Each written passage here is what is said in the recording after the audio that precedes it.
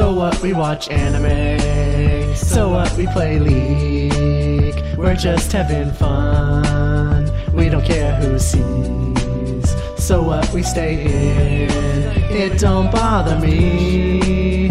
Living young, pale, and nerdy. Hello and welcome to the Reetin Entertainment Podcast, episode 90 for February 5th, 2017. My name is Nathan Reetin Spruth, and joining me this week we have Andrew Roa McVeigh. I made it this time. You did it. You did it. I'm proud of you. And we have Nicole Lotus Robinson Carroll. And I made it too. Yay! Yay. We have two whole guests this week. And we're going to go on and start talking about what games you have been playing. So what games have you been playing, Nick Lotus? I have been playing some more XCOM 2. I got the Long War 2 mod, and it's a damn nightmare. It is the stuff of horrible, horrible dreams, but I can't stop playing it. Also, I played a little bit of Yandere Simulator this week, a little bit of Bloodborne. I spent a lot of time on XCOM 2. I have been playing back through Tattletale because I want to collect all the eggs and unlock the hidden ending for the finale of my Let's Play series on that. Oh, okay. And you'll be done with that when? It'll go up this week, I think Wednesday or Friday. Okay. And hold on. Actually, I actually have a little cheat sheet here with my posting schedule. Huh, it will. She puts schedules up, Aroa. Oh man, it's like well, not trying to be professional or something. Well, no, I don't put the schedule. I don't publish the schedule because I like it to be subject to change, and so I can change stuff. But I have my finale of Tattletale scheduled for this coming Wednesday, February 8th. Was that the game that you played? That you had the video up earlier this week that I commented on? No, that was Facade. Okay. Oh yeah, that's right. Yeah. I played. No, I didn't play any Facade this week. That was a recording I did a while ago. Yeah, but you did put Facade up, and yes. The audio was very quiet. And it was very quiet, and so I boosted it and put up another version. Good. And so at least that's that. And the new audio boosted version is the one that's in the one shots and demos playlist on my channel. But I know I'm getting into minutia and taking up way too much time. Anyway, that's fine. And what games have you been playing, Aroa, besides PAX? Well, not much, honestly. Oh, just been. I played more of DJ Max 3. Oh. I haven't touched that in a long time. I saw you found your PSP as well. Oh yeah. Yeah. I was last night I was digging around trying to find my PSP Go. And I still don't know where that is, but I did find my portable PlayStation. Yes. Or you could even say PlayStation Portable. I was digging through some totes I brought with me from my mom's when I moved out, and found a PlayStation 1 with the battery pack and a screen attached to the top of it. With the speakers and everything. So those little screens are apparently perfect for making like portable consoles. Yeah. Because not only do they have the screen, but they also have like all the connections to go into a console, and then they have speakers and a battery pack built right in. Well, the battery pack was separate on mine. Oh, okay. The screen actually, I remember it came with a cigarette lighter plug. So you could plug it into a cigarette lighter. But yeah, it was really weird to open that thing up. I found my old NES and a Sega Genesis and 2 Nintendo 64s and like Game Gear all in these totes. Oh, I want a Game Gear so bad. And I have no idea where my PSP is, my actual PSP. Oh, wow. And it's kind of bothering me because I don't have anything else to play the other DJ Max games on, because 3 is the only one that came out in America, and I have gotten A ranks on every song in the game on the hardest difficulty now. So Nice. I want to go back and try to play Black Square, and I think it's like Hot Beats or something like that. There's another one that's like a compilation. There's one that's themed entirely around some Korean pop group, because it's a Korean series. Girls' Generation. No, not that one. Oh, okay. That's the only K-pop group I know of. No, So- I think they're male. I can't. Classic Y? Boys' Generation. No. Damn it. I think it's Classic Y is the name of it's DJ Max Portable Classic Y edition. Oh, okay. But Black Square was my jam back in like sophomore year. Just play Elite Beat Agents. That is a completely different game. I know. And also, I played that in high school too. And I love Elite Beat Agents is pathetically easy compared to Os Tatake Oendan. I actually have that game. Like the physical copy? Yep, I feel like we've talked about this before. probably. This Probably. just makes me want to. You guys talking about these rhythm games just makes me want to play DDR again. That was one that I just could not play. Well, when I visit Aroa later this year, that's pretty much all I'm going to do is play Rock Band with him. Yeah, that'll be a good time. And I actually do the singing portions too, so we can like switch off. Oh, sweet. We can do harmonies. Oh yeah, we can. I think from what I understood, Aroa, you mentioned like none of your friends will do the singing portions, right? They will only do it on songs that they know and like. Oh, okay. Whereas I will just sit on vocals all night if I have to. It really depends on the song. Like some songs I kind of know, and so I'll do them. But then other songs, like I will have just no fucking clue what I'm doing. I can pretty much run with anything. That's good. I don't like doing songs that I can't. I don't like doing songs I don't know. Yeah. It sucks on some stuff because they'll do like some 70s stuff whenever people like tried way too hard to sing. Yeah. And like there's shit like that where I'm like, I don't know what I'm doing right now. But yeah, you can just turn it into a joke and it's fine. Yeah, pretty much. I broke a drumstick playing Rock Bandit at someone's house once. Nice. Nice. We probably went through 5 bass pedals during high school. Yeah. Oh wow. Until I got there was a company, not even a company, it was some guy selling sheet metal that was cut into the shape of the bass pedal. And he sold a kit that was the piece of sheet metal and some screws, some self-drilling screws that are tapping screws, and would just drilled the sheet metal into the bass pedal, and that thing is indestructible at this point. Oh, that's nice. good. That's good. So you haven't really been playing much. We were before the podcast talking about the Ghost Recon Wildlands beta. Was that it? Yeah, I think Wildlands. Now none of us are playing it, but you have been watching it, right? Yeah, I on my way home from my grandparents today, I saw that Delrith of the Angry Joe Show was streaming the closed beta, so I figured I'd jump in on it, and it looks very Ubisoft. I'm not gonna lie, it seems like a big open world with very little to actually do in it. Oh, so it looks like The Division. Well, honestly, it looks more like it from what little I've seen of it. It kind of plays like Far Cry.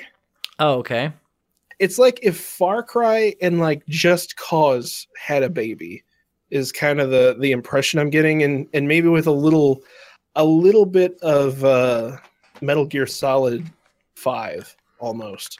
Oh, okay. Which is because there's a lot of flexibility in what is possible here, and particularly with the cooperative element. Like he's playing solo, I think, or at least if he's playing with other people, I can't tell. I haven't actually watched it with sound because I was in a car, but like you just kind of run around, and there are enemy camps that are just kind of set up in places, and you can zoom in and mark enemies like you do in like Far Cry and also in Metal Gear. And then you just kind of work out a way to fuck over the camp. Oh, good. And there's so much flexibility in what you can do, because he's just kind of running and gunning. But I could totally see you having somebody actually planted up on a hill somewhere, like sniping people and even directing you and where you need to be going. You know, you could play this whole thing as stealth, you know, like Ghost Recon's supposed to be. And I think that's really, really cool. The problem that I could see coming in is like, how much directing are they going to be doing? Because a sandbox is fine, but if you don't give people actual objectives to complete and like make that a compelling experience, I don't really see that as being much fun. That's why I always, with sandbox games, I always last about 40 hours, and then I'm done. Yeah, like obviously this is the beta, so I don't really think they have a lot of story content going on. I think it's mainly just stress testing the engine with actual people. Right. So, you know, it remains to be seen how it's going to actually play out. But I have often thought that the idea of a Far Cry size game with actual cooperative play that's designed around the idea of cooperative play could be pretty compelling, especially since there seems to be some kind of skill system. So you'd have different people that are kind of bent towards certain things, kind of almost like Payday style, where you would have somebody that's dedicated to, you know, being the turret guy, or and there's been zero news on Payday 3. Anyway, go on. Oh yeah, but I think that's a neat idea to kind of enforce a co-op thing in a Far Cry or even like Metal Gear Solid 5 kind of setup. Right. I just hope that, you know, the actual game is more than just, here is a sandbox, have fun, because I don't think that would be fun for very long. Probably not. No. So, you haven't played very much because you were at PAX. I played, I played Rocket League. I played Sonic and All-Stars Racing Transformed, which is a great kart racer, basically.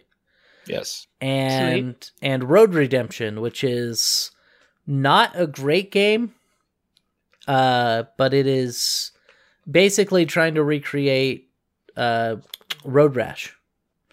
And they have Shovel Knight in it, and so that was fun. So of course, Shovel Knight. Of course, I got the shovel weapon and started hitting people in the face with it. So that wasn't too bad. But it is in early access, so it's not the greatest. You commonly find yourself messing with the physics in the game, and then also just like kind of going through walls sometimes because it's early access. Yeah. And then last night I was very determined because I had a few hours to spare. I was very determined to beat .hack Infection so I can do my review on that game. And I beat it. Yay! Now I've got to go through and write a script. Boo. So, so scripts suck. But thankfully there is a feature in the game. After you beat the game, it will unlock all you can unlock all the movies, like all the cutscenes and stuff. And so I can go through and just re-record all the cutscenes, and that'll make it a lot easier to edit out a video. So that'll be nice. Yeah, because my .hack Infection review is doing so well on Twitter or on YouTube with 43 views.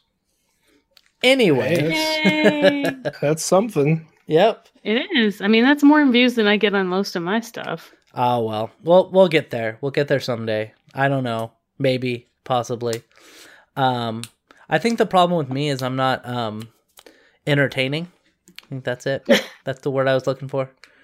So, But yeah, so, and then next weekend, I won't be able to record anything, but it should be the following week I'll be able to get everything done. So hopefully in 2 weeks I'll have that up, and then I might take a bit of a break and do a couple reviews of the Nintendo Switch. Cool. So, because I did pre-order that, and I know quite a few people who are canceling their pre-orders, but... Well, they're getting it canceled. Well, no, they actually chose to get it canceled. Because they ordered it, and then they just thought, oh, well, it's going to be a shit. They realized how lackluster the launch lineup is? Yep. So here's my problem with that. Every launch lineup has been lackluster. Why does that justify spending $300 on a No, console? It doesn't. It doesn't. But I agree. But what I'm saying is these are people who pre-ordered the PlayStation 4 or the Xbox One, and now they're caring about the launch lineup and saying Nintendo is shit for a bad launch lineup. I mean, you can make people up and say that they exist, but there are also just a lot of people that probably went like I did and said, oh man, this is actually really exciting, and got caught up in the hype, and then 2 days later realized, oh, wait a minute, 1-2 Switch is fucking garbage. No, I agree. 1-2 Switch is garbage. It's gonna be shit. And do I really want to spend $350 on Zelda when I could just spend $60? Yeah, I'm buying it because I want to support Nintendo, because I think I want them to stay in the race. Yeah, I mean, I'm not denying that I'm gonna buy it. I know. Yeah. I'm just saying that, like, I totally get the idea that the launch lineup kind of sucks dick. Yeah, it does. It's not that great. There are some game companies coming out and being like, hey, by the way, we're releasing this game on Switch. It's going to be out like at launch. Because like Jackbox is going to be on Switch. Yeah, Jackbox 3. I mean, I already have that, but... Mm-hmm. Yeah, so do I. I'm just saying, like, there are companies that are saying now that weren't like on their list of launch games that are coming out and being like, by the way, we're releasing on Switch. So yeah, there's a chance that there's going to be more stuff. Probably a lot of like indies and like, stuff from companies like Devolver or what have you that are going to put stuff out in early days. But I mean, at the same time, I just why would I spend $300 now when, and I'm not saying me personally, but why would someone spend $300 now when they can wait for an inevitable bundle that comes with a game that you'd actually want to play?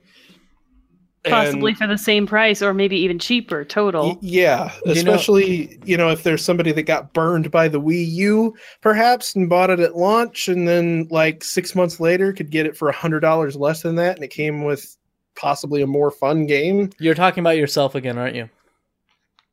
I did get burned on the Wii U. I don't know that. So part of it, another thing is that, I'm a YouTube reviewer, and the Nintendo Switch is going to get a lot That's my very hope. True. You're not wrong there. Yeah, so that's part of my hope, is that I can do because there is 1-2 Switch, which is going to be shit.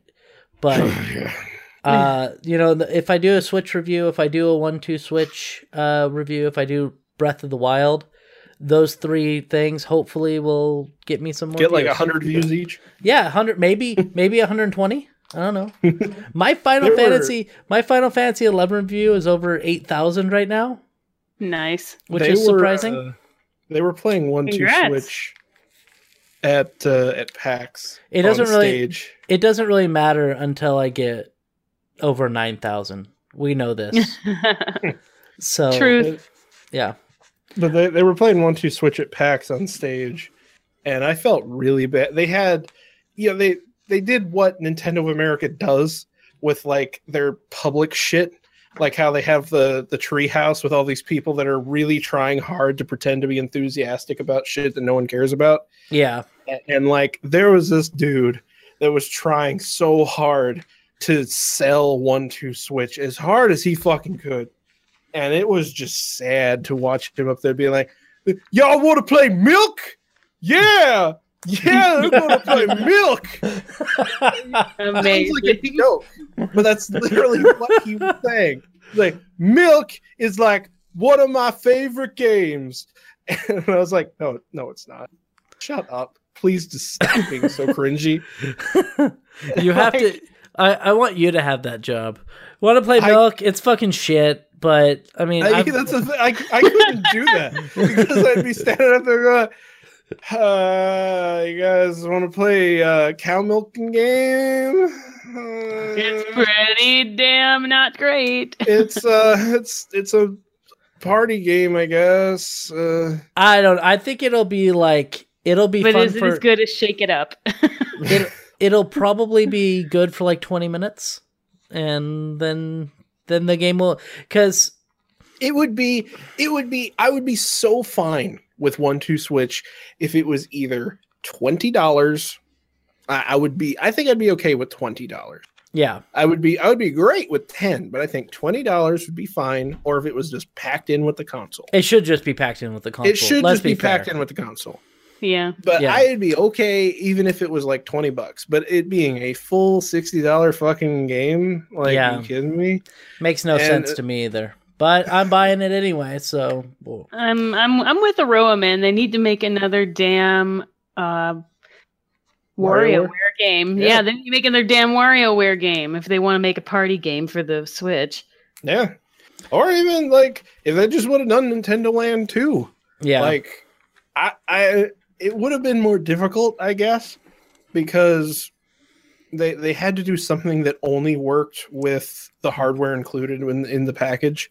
Right. So they had to do something that would only work with the 2 Joy-Cons. So Nintendo Land 2 kind of had a lot of games that were built around having 4 players, and that's not really going to be the Switch's focus. Yeah. So part of the reason why, because we were talking about the launch lineup being really lackluster, and part of the reason why they're saying is because they don't want to have like a huge 10 months where a game doesn't come out. So they're saying Reggie Fils-Aimé was saying that we have when it releases we have Breath of the Wild, then we're having Splatoon 2, then towards the end of the year we're having Mario Odyssey, and trying to just keep it so that every couple of months somebody's like, yeah, I'm gonna buy the new Nintendo game. I'm gonna buy the new Nintendo game. Yeah, I can get that. Yeah, and that was a good segue. I actually did it. I did it. Huh? That's one of the stories we're talking about. Yeah. Oh. Yeah, I segued. I didn't even open the topics, not gonna lie. So it says Kimishima says some of those who have seen the lineup has expressed their opinion that the launch is weak.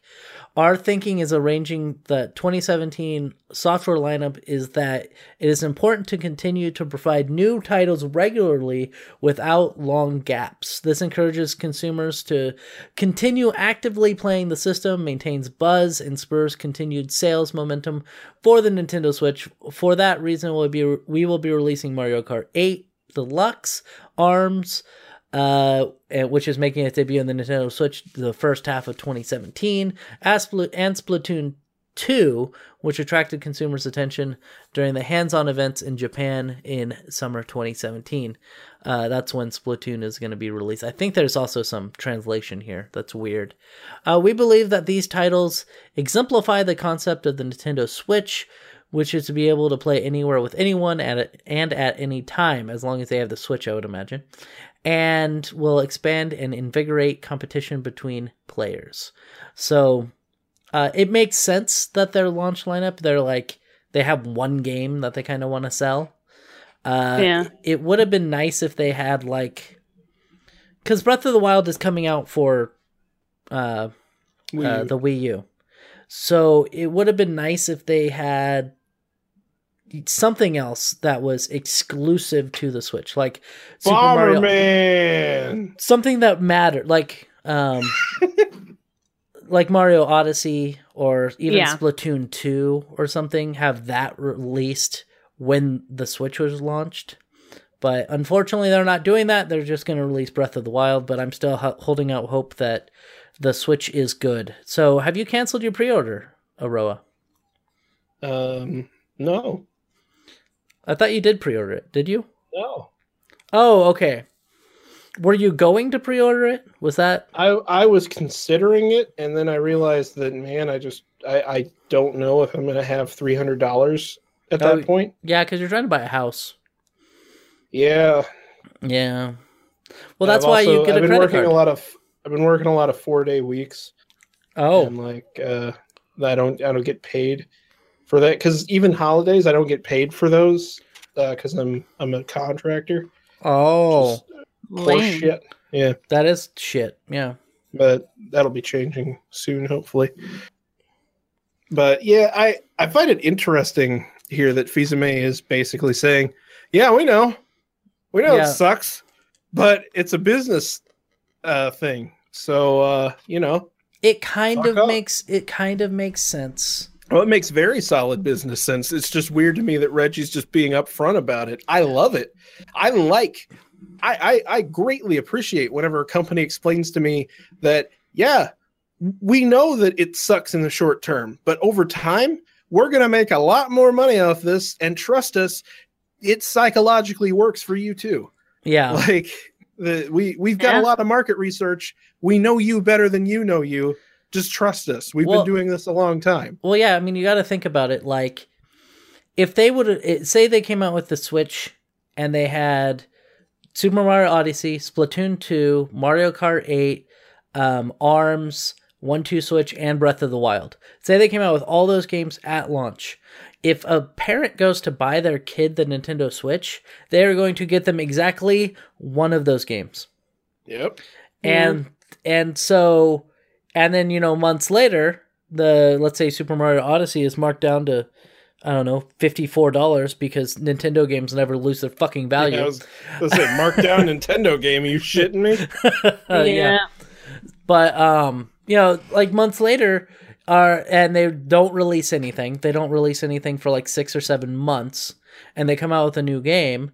Yeah, that game might sell well, but then you have one game that probably sold really well, which would probably be Zelda Breath of the Wild before, and all the other games would kind of just be forgotten about.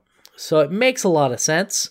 And whenever I watch interviews with Reggie, he always seems really honest. At least I can give him that. Like, he does do the general PR, like, oh, it's great, you're going to be able to do this and this and this. But you can he doesn't bullshit as much as the other developers or CEOs and stuff. Yeah. I think it's gotten to the point now that I think they might be aware that they can't so much anymore. Yeah. That makes sense. Because people are probably pretty pissed off at Nintendo, to be honest. And Reggie is, like, he's the only, like, you don't see Xbox executives or PlayStation executives going and, like, I saw him doing a show with MatPat. Like, he did a show with MatPat. He did an interview with Pro Jared. He did a thing with Gerard last year. Like, there's a lot of stuff that he's willing to just do because I honestly think Reggie's a cool guy. Yes, he's kind of, a PR stooge and everything, but, like, I think he actually does like video games and he loves interacting with the community. Yeah, and the closest I could think of would maybe be Phil Spencer. Yeah, with Xbox, because Phil Spencer's pretty, like, he's not as tied into the community as Reggie is, because they're like Nintendo's of America's whole presence is kind of different as far as game companies go. Yeah, but Phil Spencer will like show up on internet shows every once in a while, like on it to give like an interview or something. Yeah, and he'll be pretty frank, like on Twitter and whatnot. Yeah, I've seen some of his tweets. Some of his tweets are hilarious. Yeah, but it's nothing quite like Reggie, just kind of doing the weird ass shit that they do on some of those Nintendo Directs. Yeah. And moving on, let's move on to the next bit. With Nintendo, have you opened up any of the tabs yet, Aroa? Yeah, I got them all. Okay, so the next one with Nintendo is that they have released the price of the Nintendo Online, whatever, the subscription. And they've released it in Japan, which is about 2,000 to 3,000 yen, which equals about $17 to $26 a year. So if they release it, let's say for $25 a year, even though you only get one game and you're basically just borrowing the game for a fucking month, which is stupid, I think $25 a year is really doable. Even if they bring it up to 30, that's not too shabby. Not for the whole year. That's not bad at all. Yeah. What's your thoughts on it, Aurora? It'll depend on how good the network actually is. Yeah. If it's because obviously the virtual console benefit, I think, is just a non-feature. Like, I don't really give a shit. But I mean, I pay $5 a month for enough other non-essential services that I think spending $250 a month is doable for online access as long as it's actually good. Well, and that'll be the key. The Wii U online wasn't terrible. Like, I played Mario Kart and Splatoon 2. Like, both of them were pretty solid. Yeah, I think it'll be all right. Yeah. But it'll just come down to that. Is it really worth playing? And on top of that, will there be enough online games to justify it? Because, I mean, obviously right now all they have is Splatoon 2 and maybe ARMS. Yeah. They also, I don't know if maybe... They also did say with the games the Super Nintendo games that they'll be giving away for the month, those would have online play. Oh, yeah, that too. So I think that'll be neat. I don't think that this is bad. I think this is within acceptable. Yeah, if they said 60, that would have been fucking ridiculous. Yeah, no one should be paying $5 a month for online play on the fucking Wii U whenever or on the Switch whenever, like, you get so much more out of PS4 and Xbox One's online service. Which I don't know. I don't even like either of them charging that much. I think online play should just be free. Well, I'm not saying that, like, if it was just online play on the PS4, fuck no, I wouldn't be paying that shit. Yeah. But I pay $5 a month because usually I'll get at least one free game that's pretty good. Yeah, every month. Yeah. Well, not free, but whatever. You know what I mean. Well, you know, I'll get a game. Yeah, I'll get a game that's pretty good for $5. And I mean, I pay more than that for a Humble Bundle here and there. So yeah, you know, I think that's fine. And if I got to pay $3 a month or whatever, that's not that bad for the privilege, I guess, of being able to play the Switch online whenever need be. Yeah, the one thing that, and I hope they're listening to the community, Nintendo has a problem where, yeah, Reggie seems like a cool guy, but they tend to not listen to the community until like 5 years later. Well, that's not necessarily Nintendo of America either. That's Japan, yeah. That's Nintendo of Japan not getting it, because I've heard a lot of talk between, like, content creators and Nintendo of America, and Nintendo of America is just straight up like, our hands are tied. Like, Nintendo of Japan just doesn't fucking understand what Twitch is and YouTube, and they just hate everything. Like, they just go, no, copyright. And that's what fucks everybody in America. I would love to hear, like, just Reggie get, like, smashed and be like, fuck it, I'm working on this goddamn company for 25 fucking years, and they still don't fucking listen to me. They're like, oh, we'll go promote the fucking Wii U. And I'm like, it's garbage. And they're like, no, fucking, they're like, no, we must promote it. Make it like the Wii. I'm like, no one's gonna buy it if we just show the fucking screen. And they're like, no, and then take down those videos of fucking Mario, because we don't want those on YouTube. But we gave them the fucking game to review. It doesn't matter. Fucking take it down. Yep. Why did they write a review? Review's supposed to be wars. Yeah, like, and that's actually what happened. Gerard did a video, and they gave him the game to review, or do the completionist thing of it, and they took it down. Wow. Yeah, Yep. they hit him with a copyright claim. So anyway, let's move on. Let's move on to PlayStation 4. PlayStation 4 has got an update. I don't know if it's released or if it's on the way. I think it's released now. It's in beta. Okay. So they finally, I think it's like 2 years after the Xbox One did it, but finally are allowing external hard drives to be used on the PlayStation 4 up to 8 terabytes, which I believe the Xbox One can only do up to 4 terabytes.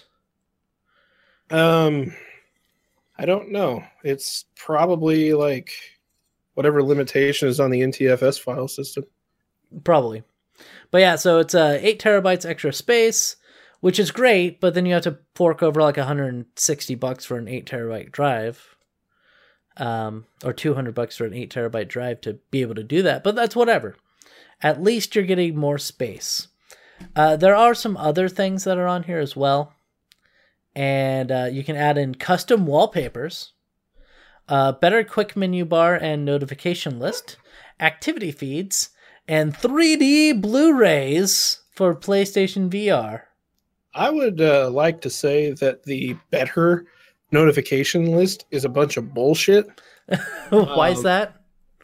It, in my honest opinion, objectively makes the notification list worse. Why? Okay, tell me why. Currently, your notifications are split into categories. So you have like game invites, you have your upload queue, you have your download queue, you have like system notifications, you have trophies, all in these separate sections. The better notification list is no sorting whatsoever, just all your notifications in a big fucking list. Isn't that what the Xbox does? Fuck, I don't know. I don't know. Does it even have a notification center? I think so. I don't know. I don't know, but I barely turn on my Xbox. Yeah, I don't even know the last time I used it to play a game. But yeah, like it's worse than phone notifications. And I think phone notifications are fucking trash. And from a usability standpoint. Yeah. Like, what was so bad about having them in categories? I could get it if you had the option to just have everything in chronological order, but from what I saw, they just get rid of all the menu options. It's just, here's your notification list, have fun. Oh, good. Like that's stupid. I don't know why that's supposed to be better whenever it just makes it harder to find the notifications you actually give a shit about. Yeah. But with it being in beta, I'm hoping that people will agree with me and like at least make Sony put in an option to switch back to the old one. Yeah. So do you have the beta update? Is that what you're saying? No, I don't. Okay. So why don't you get it and then you can give us your opinions on it next week? Yeah. I would have to I think the sign-up's over. God damn it, Aroa. Well, poo. Yeah, I would have done it, but I didn't. I don't have my PlayStation account signed in on my phone, and it was going to take like 3 minutes for me to get my password and all that, and I just didn't think it was worth it. God damn it, Aroa, you lazy son of a bitch. It's fucking UX psychology. You put one thing in the way of the user, and they will just go, not worth it, and leave. That's what I did. Yep, that's why I have my my site locked. You have to put in a password, a CAPTCHA. That's why I get no people there. Except for, no one will ever sign up. Yeah, exactly. So let's talk about GameStop for a minute. Our favorite of companies. And do you guys know what the Circle of Life is? I thought that was a song from The Lion King. Yeah, that's what I. So it's a program. Yeah, basically, the Circle of Life is you get the people to try to push pre-orders. So the Circle of Life gives each GameStop store different percentage quotas for pre-orders, reward card subscriptions, used game sales, game trade-ins, blah blah blah blah blah. Each of these quotas is based off the store's total transactions. Pre-orders and reward card subscriptions are based on the number of transactions, while used game sales and trade-ins are based off the dollar value of transactions. If a store's quota for the game's used sales is 30%, and the store sells $1,000 worth of merchandise, GameStop expects at least $300 of that merchandise to be pre-owned. So they don't just give them monetary value quotas, they give them quotas on, like, this is the type of stuff you're going to sell. So that's why when you go there and you'll see them, you like go to buy a new game, and they'll say, oh, we have that used here for this much. And yeah, sometimes it's just the people trying to get you a better deal. But on the other hand, it could just be them being like, we need to meet this quota. It's usually them trying to meet the quota. Yeah.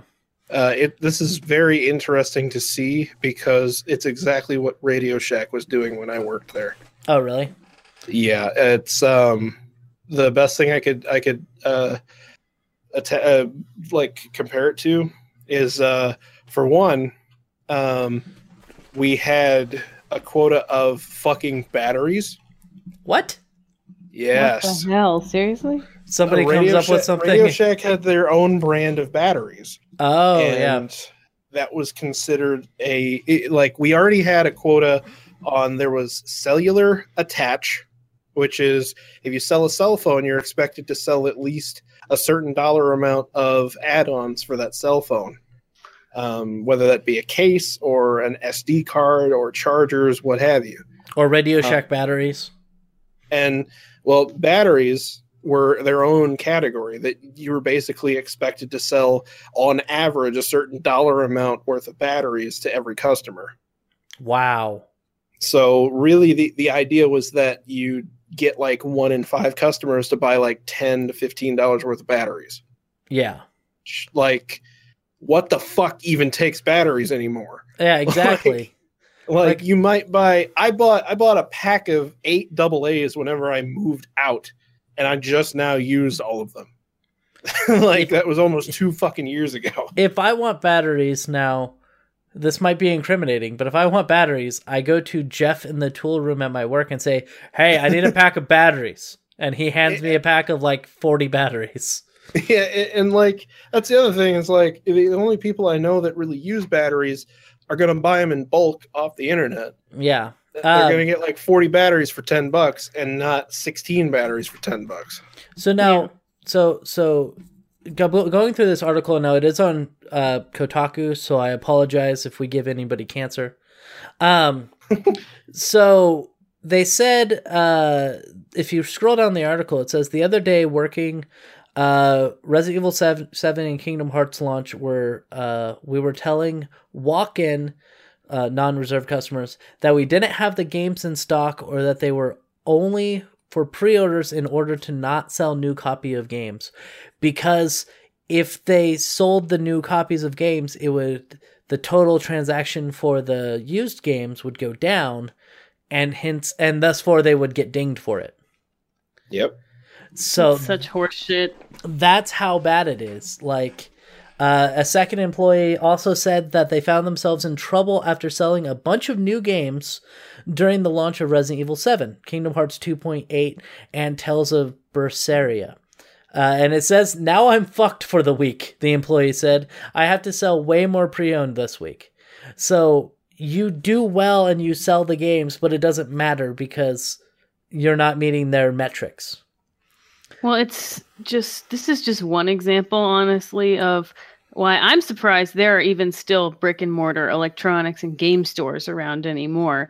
Because, putting this ridiculous amount of pressure on sales associates, first of all, is crap. Oh, yeah. Second of all, if they're trying to, push their pre-owned games as this big value and not sell new game, why not just go to pre-sale only for new games, and then that problem would be completely solved, because then they could tell people, well, if you didn't pre-order it, we don't have a copy for you, and it would be true, and it would take a lot of pressure off the salespeople. So I kind of understand at a corporate level why they do this too, because you make a lot more, like, infinitely more money by selling a pre-owned game as compared to actually selling a new game, because they come in and you pay what, like $10 for a $50 game. You sell it for $50, and so you make $40 profit. Great, but if you have a new game, then you have a bunch of other people who you have to pay for that game, basically. And so you only make X amount of dollars. I'm not sure what the percentage is. Probably 20%, I think. Right. So you don't make a ton of money on that. But on the other hand, I don't think they should penalize people for selling games. Like, they should they should just have like a profit quota. Like, just, we need to turn this much of a profit. So it doesn't matter if that profit comes from new sales or used sales. Used sales are going to get you more of a profit because we get more money back on those. Yeah, but I don't like quotas in general, because I mean, me neither.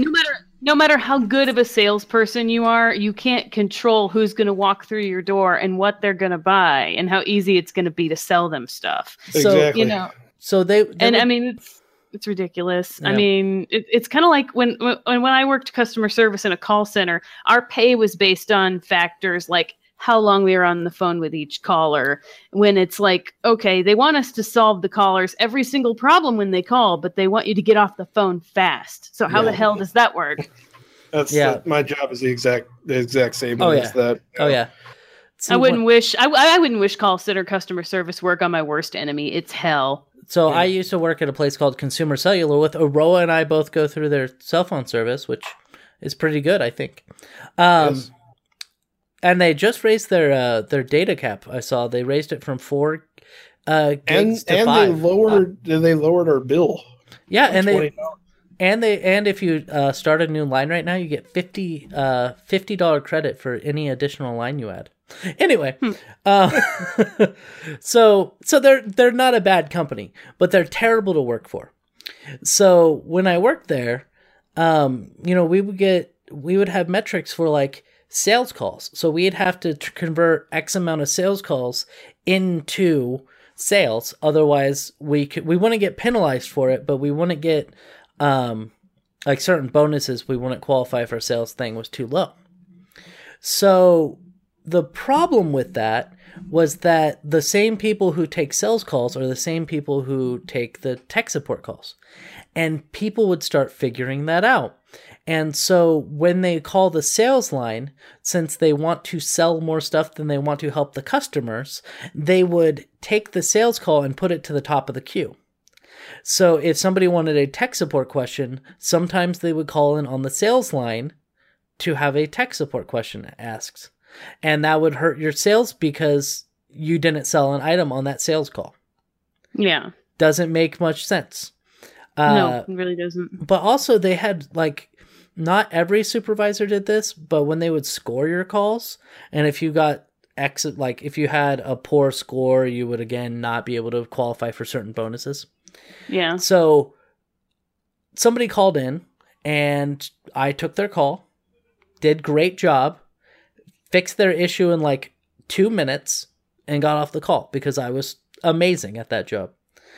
And when the person scored my call, it was somebody that wasn't my normal supervisor. And so she's like, oh, well, you didn't go through on the knowledge base. You didn't go through the steps on how to troubleshoot that issue. So I marked you down on that. And I'm like, but I fixed the issue. Like, I knew what the problem was. I didn't have to go through those stupid steps because I knew how to fix it. And she's like, yeah, but you still got marked down because you didn't go through those steps. That's so stupid. Yeah, this arbitrary crap. I just call center jobs are terrible because they treat everyone like children. Yeah. And every single policy is just unreasonably punitive. No, I would never go back to. I think I'd rather eat a pistol than go back to a call center. Well, I wish I was kidding. So yeah, apparently, let's go back to GameStop. And it's similar to that type of system where you can go through and you can have a great, day and sell a bunch of games, sell a bunch of merchandise, but if you don't hit one of their metrics, you get in trouble. Of course. There was somebody who, through the holiday season, he was a manager. He'd been there for like 13 years, he said. And he was like, what I would do is I would take some of the sales that I knew were going to not help people. So he would take like the new sales and then let his employees like do a bunch of used games and stuff so that their metrics were higher. And he's like, I thought it was safe. I'd been there 13 years and they canned me. That's bullshit. So even though the store was performing amazingly well, he got canned because he was trying to help his employees. And see, I already didn't shop at GameStop because I think that because I mean, I buy all my new stuff online and their used stuff is way overpriced. This is just another reason to stay the hell away from this place because they treat their employees like crap. They care more about the bottom line than their people. And that's going to show in the way you interact with people who work there, the kind of service you get. I mean, so it's ridiculous. So that's kind of a problem with me. Like, I still shop at GameStop. But I always think that if I stop shopping there and everyone's just stopped shopping at GameStop, then maybe those people could go get jobs where they're actually respected as human beings instead of treated like numbers. Or they'll just get canned and be unemployed. Like that's another thing to think about is you might actually be harming the employees more than you're harming the higher ups. Because you're not going to be harming the CEO of GameStop. You're harming the person who works there and is trying to meet those metrics. So I don't know. It's a terrible circle of life. Yeah, get it. Circle of life. Anyway, I see what you did. But yeah, so you don't shop at GameStop, do you, Aroa? Fuck no. Okay. Fucking no. Like. I definitely understand the idea that you're just hurting the little man, but I also don't shop at Walmart if I can avoid it. Yep. See, and that's another. I shop at Amazon, and they're an evil company. Yeah. Like I just shop for the company that adapts to my needs, and GameStop is not that. So here's another problem, is that I have a Walmart and a GameStop half a mile away from me. Yeah, so do I. But so I don't have to go outside to buy things off Amazon.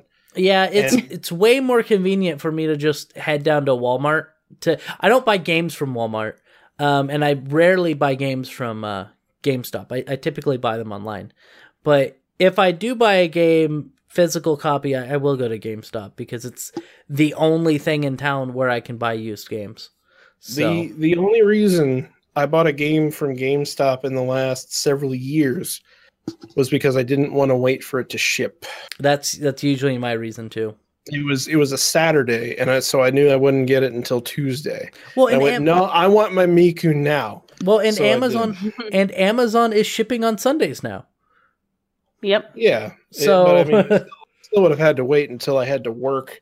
Again, and I wanted to stay up until 4 a.m. playing goddamn Hatsune Miku. Yeah. So I played Dot Hack until about 11 or 12 last night. There's also a very small part of me that just really likes buying like cringy niche games in person, so that I can experience the person behind the counter like awkwardly try to talk about it in some way. I just want to see like Aroa go to the store and then they'd be like, price check on Rayplay. Price check. Oh God. See, I was gonna go. I was gonna go a lot more tame with that reading and be like, no, if only Hodiful Boyfriend would come out in hard copy. Nope. I'm gonna go. I go for all console. The way.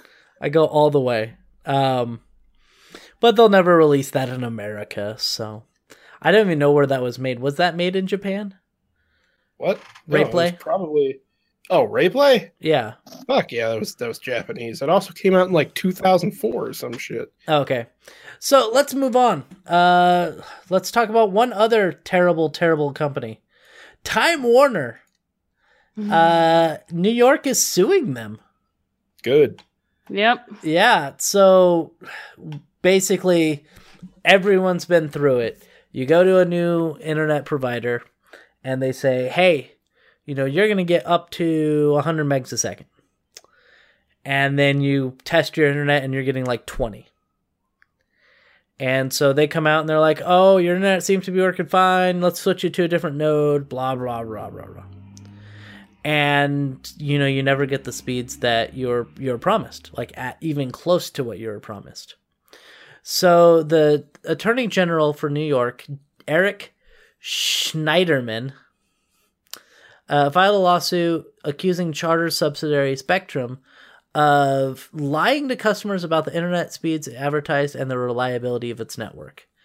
Basically saying that Charter and Time Warner knew that their internet speeds would not be up to that level, and so they were just lying and basically making false advertising. The lawsuit filed in State Supreme Court of Manhattan accuses Spectrum of defrauding customers since 2012. By 2012, probably way before then. But anyway, by charging them for services it knew it could not provide. It claims the company conducted a systematic scheme to defraud and mislead subscribers by promising internet speeds they couldn't actually deliver. The lawsuit goes on to explain how the company leased more than 900,000 older generation modems and wireless routers to subscribers that it knew were incapable of achieving the promised internet speeds. Which, yeah, that sounds about right for an internet company. The internet company I go through is actually pretty good. When they hooked up my internet, they were very careful to, like, it. I get 300 by 10, and when they tested it, it was at about 250. And so a week later, they sent another person out just to make sure that they could get the internet speeds up to 300 megs. So, well, that's cool. Yeah, so they were really trying. It's gone down. Now it typically runs around 200 megs. But, I mean, 200 megs a second is still pretty okay. I'm not going to complain about it. This is kind of interesting because they're talking about how Spectrum is what Charter is marketing Time Warner services under, and that's what my internet services are marketing. Is the Spectrum brand of Charter. And you just made me think. I'm sorry. No, you made me think. What is actually going on with my modem, because I've noticed recently that my internet speeds are capping out around 40 down. Oh. And so I decided, wait a minute, I never actually checked my modem. I've only been checking like my router and the connection between those, and I don't think I've rebooted my modem. So I went into the control panel on my modem, and yeah, it's been up for about 120 days. And I just saw that it is connected using DOCSIS 2. Oh. Which to... Yeah, I know what you mean. Yeah. Yeah, the less savvy people, DOCSIS 2 was created in 2001. Yeah, and then DOCSIS 3 so is it's the hella newer one. old. Yeah, DOCSIS 2 was in 2001 and doesn't even like come close to what DOCSIS 3 is capable of. DOCSIS 3 was 2006, and it introduced IPv6, which again is just more words that don't make any sense to people, but like IPv6 is old as hell. Like 2006 is old as hell. Yeah, there's a DOCSIS 4 now. No, it's 3.1. Okay. So 4. Yeah, okay. Yeah. But yeah, so the fact, and this modem is more than capable of handling DOCSIS 3. I know that for a fact. It's an Aris modem, and I mean it's a perfectly acceptable modem. So I don't know why it's connecting using DOCSIS 2, but I'm probably gonna have to reboot my modem after we're done here and see if that fixes my internet problem, because I I've never done that, and I'm seeing a lot of uncorrectable packets that are coming through here. So that's interesting. I always hate that. Yeah. Wonder if my signal's bad. That could be it. Or maybe the modem is running on DOCSIS 2 and you'll need to call them up and be like, hey, bitches. Well, it was fine right after we moved in. I remember because I was like all fucking excited because my internet was 3 times faster than I was used to. Yeah. But yeah, that's what I do. Like if my internet's running slow, I reboot my computer. If that doesn't work, I reboot both my monitor or my router and my modem. Yeah, I never reboot my computer for anything. No. So for some reason, what happens after about a week of my computer being on, my internet will start running at like 20 megs a second, and then I'll reboot my computer and it'll start working again. No, you have something that's fucking up your network card then. Yeah, that's what I'm thinking, but I don't really care. Reboot fixes it, so whatever. Yep. That's the thing for those of us who aren't quite as tech savvy. You know what? It doesn't matter what the problem is. A reboot fixes everything. Well, hey, I'm just as tech savvy as Aroa, okay? I said those of us. I wasn't. Oh, okay. I was speaking in a general term, not you specifically. Whatever. I'm not tech savvy, Aroa, is what she was getting at. Oh. Well, I'm less tech savvy than both of you, so it's okay. So in a statement sent to Gizmodo, I don't know why. Gizmodo from Charter, they said, we are disappointed that the New York Attorney General chose to file a lawsuit regarding Time Warner's cable broadband speed advertisements that occurred prior to the Charter merger. Charter made significant commitments to New York as part of our merger with Time Warner Cable in areas of network investment, broadband deployment, and offerings, customer service, and jobs. In addition, Charter was among the highest-rated broadband providers in 2016 FCC broadband report. Charter has already made substantial investments in the interest of upgrading the Time Warner cable systems and delivering the best possible experience to customers. We will continue to invest in our business and deliver the highest quality services to our customers while we defend against these allegations involving Time Warner cable practices. Now that actually brings up a good point. In 2012, Charter didn't own Time Warner. Yep. So, and I understand that Charter now owns it, so if somebody's going to get sued, it is Charter. Yep. But, like, if you... It just doesn't make sense. Like, I understand where they're coming from. Like, hey, we weren't even involved in this in 2012. We're trying to fix it. We literally just bought this company last year. Like, give us a little bit of a break here. Let us improve stuff before you start suing us for stuff that happened before we even owned the company. Yeah. So, what are your thoughts about that, guys? Well, I mean, I don't know all the details about the lawsuit, but maybe some kind of settlement can come out of that where the company has to put forward a timeline of how long it's going to take them to fix these issues. You know, like maybe instead of any sort of money changing hands or whatever, maybe there will be a settlement reached where people will be kept more aware of how the company's fixing the connectivity issues. Most likely what it's going to do is if it goes through and they find wrongdoing on the behalf of Time Warner, which most likely they're going to, they will probably just give like a kickback check to all the customers that were affected by it. That makes sense. Yeah, that's what I'm thinking. Like whenever banks get sued for like overdraft charges and stuff. Yeah, and everybody gets like a $2, $4 check. Yeah, so the people who actually make money in those are the people who, like the lawyers who filed the lawsuit. Those are the people who make monies on that. Yeah. But recently, we were talking about Consumer Cellular earlier. Thankfully, I never fell victim to this because I never worked overtime. I worked a single 6-hour day of overtime at that place, and I was like, never again am I working overtime. And they were sending letters to people because for a while they were doing mandatory overtime for anyone who didn't work on the weekend. So once a month you would have to work like an extra day on the weekend. I never had to do that because I worked Friday through Monday. So I always worked on the weekend. So, but anyway, they were sending checks to everyone. Or not checks, but apparently somebody had sued them because they were not paying the correct amount for overtime. Oh, boo.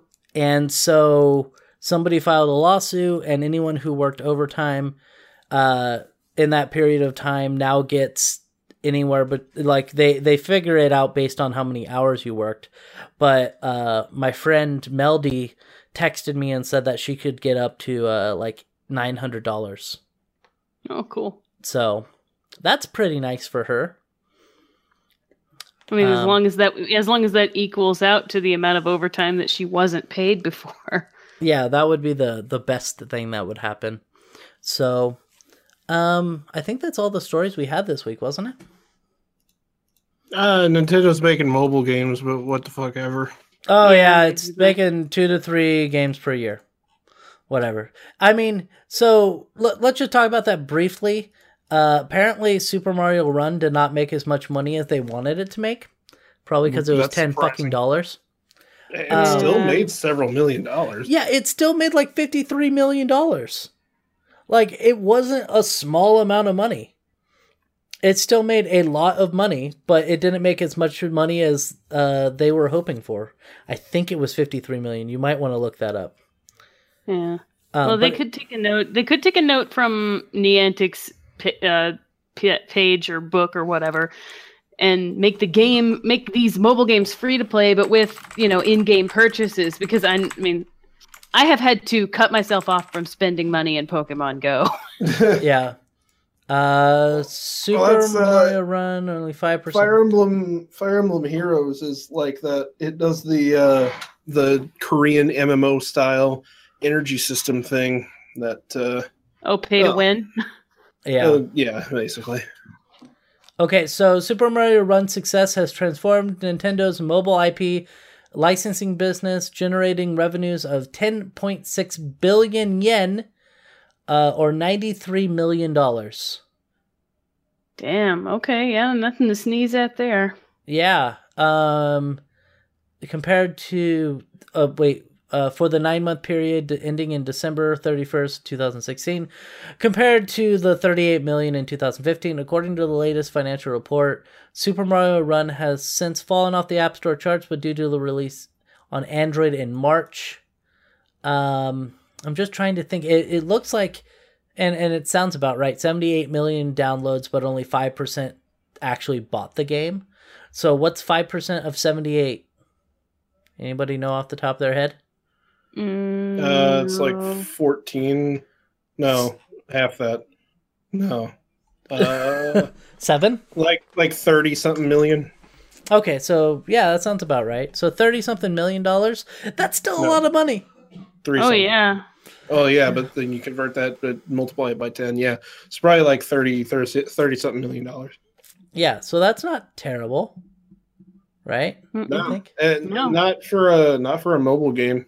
No, definitely not. Because Yeah. people will look at that 5% conversion rate and go, nobody bought that. But that's how mobile games work. Yeah, it's kind of is how You mobile get all games your work. money. You get all your money from the whales. Yeah. As they're called. You have like less than 5% of your actual player base actively putting in money over time. In the case of microtransaction games. And you will make a shit ton of money off those people. Well, it's the same thing with like ads in general. Super Bowl ads, you pay $1 million for a 30-second spot. And do you know what the percentage is of people who are the percentage of people that you're actually marketing towards when you display an ad on the Super Bowl? It's very small. 2.5%. That's your market out of everyone watching the Super Bowl. But since there's like 100 million people watching the Super Bowl, that's still a large amount of people. Exactly. So, yeah, if I could make a shitty running platformer, I mean, to be fair, it's probably one of the better endless runners, except for it's not endless. But if it's probably one of the better, or if not the best one in that category.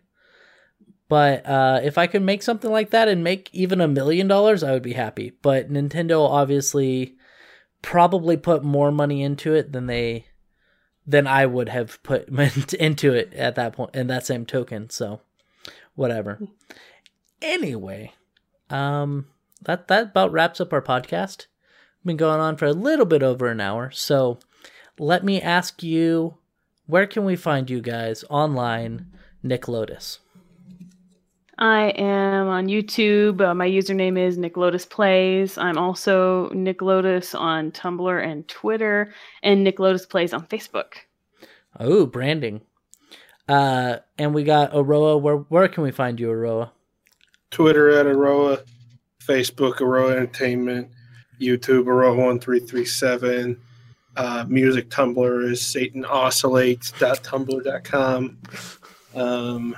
I can't believe that's a thing. Instagram at Aroa1337, I think. Hey, you haven't followed me on Instagram. I didn't even know you had one. I do have one. It's Reeton. I have an Instagram account, but I never use it. So when last weekend or the weekend before, when I was up with my friend for his birthday party, another friend's wife was like, "Oh, you need to get Instagram, and then you can start posting to it." So I was like, "Okay," and so I did. I already had an Instagram. I just logged into it, and I decided that I'm going to do the opposite of what other people do on Instagram. So what a lot of people do on Instagram is they'll like have like an amazing meal, and they'll like take a picture of it and make it look really good. And me, I'm just like, here's a plate. Well, that CD is pretty aesthetic. Like, yeah. You might get confused for a vaporwave photographer. That's true. With that one. So my whole thing is to do as like subtle and like bland things as possible. And this is honest. Well, no, this is honestly because I know they don't listen. This is honestly just a huge joke because I'm going to do that for a while. And then the next time I see my friend Nate and his wife Lexi, I'm going to take a picture of her and post it to my Instagram. It's a very elaborate joke. So you can find my Instagram at Reeton, and you can see all the. I think I have a picture of a wall. Some good cheesecake though. Yeah, that was actually Lexi made that for me before, I think. So anyway, that was the first thing I ever posted. That, if you notice, that was from like 2014 or something, or before. Anyway, you can find my Instagram. I'm Reeton on there. You can find my Twitter, Reeton. You can go to youtube.com/Nathan Spruth or /Reeton. Either will work. You can go to my Twitch. That's twitch.tv/Reeton, and beam.pro/Reeton. There's a general theme where if you search for Reeton, you'll probably find me. You can also go to ReetonEntertainment.com, which is, of course, my website. And yeah, I will be back next week with you guys, or one of you, or neither of you. You know, it really depends on your schedules. Yep. I'll probably be here next week. Okay. Good. And what about you, Aroa? Are you going to be here next week?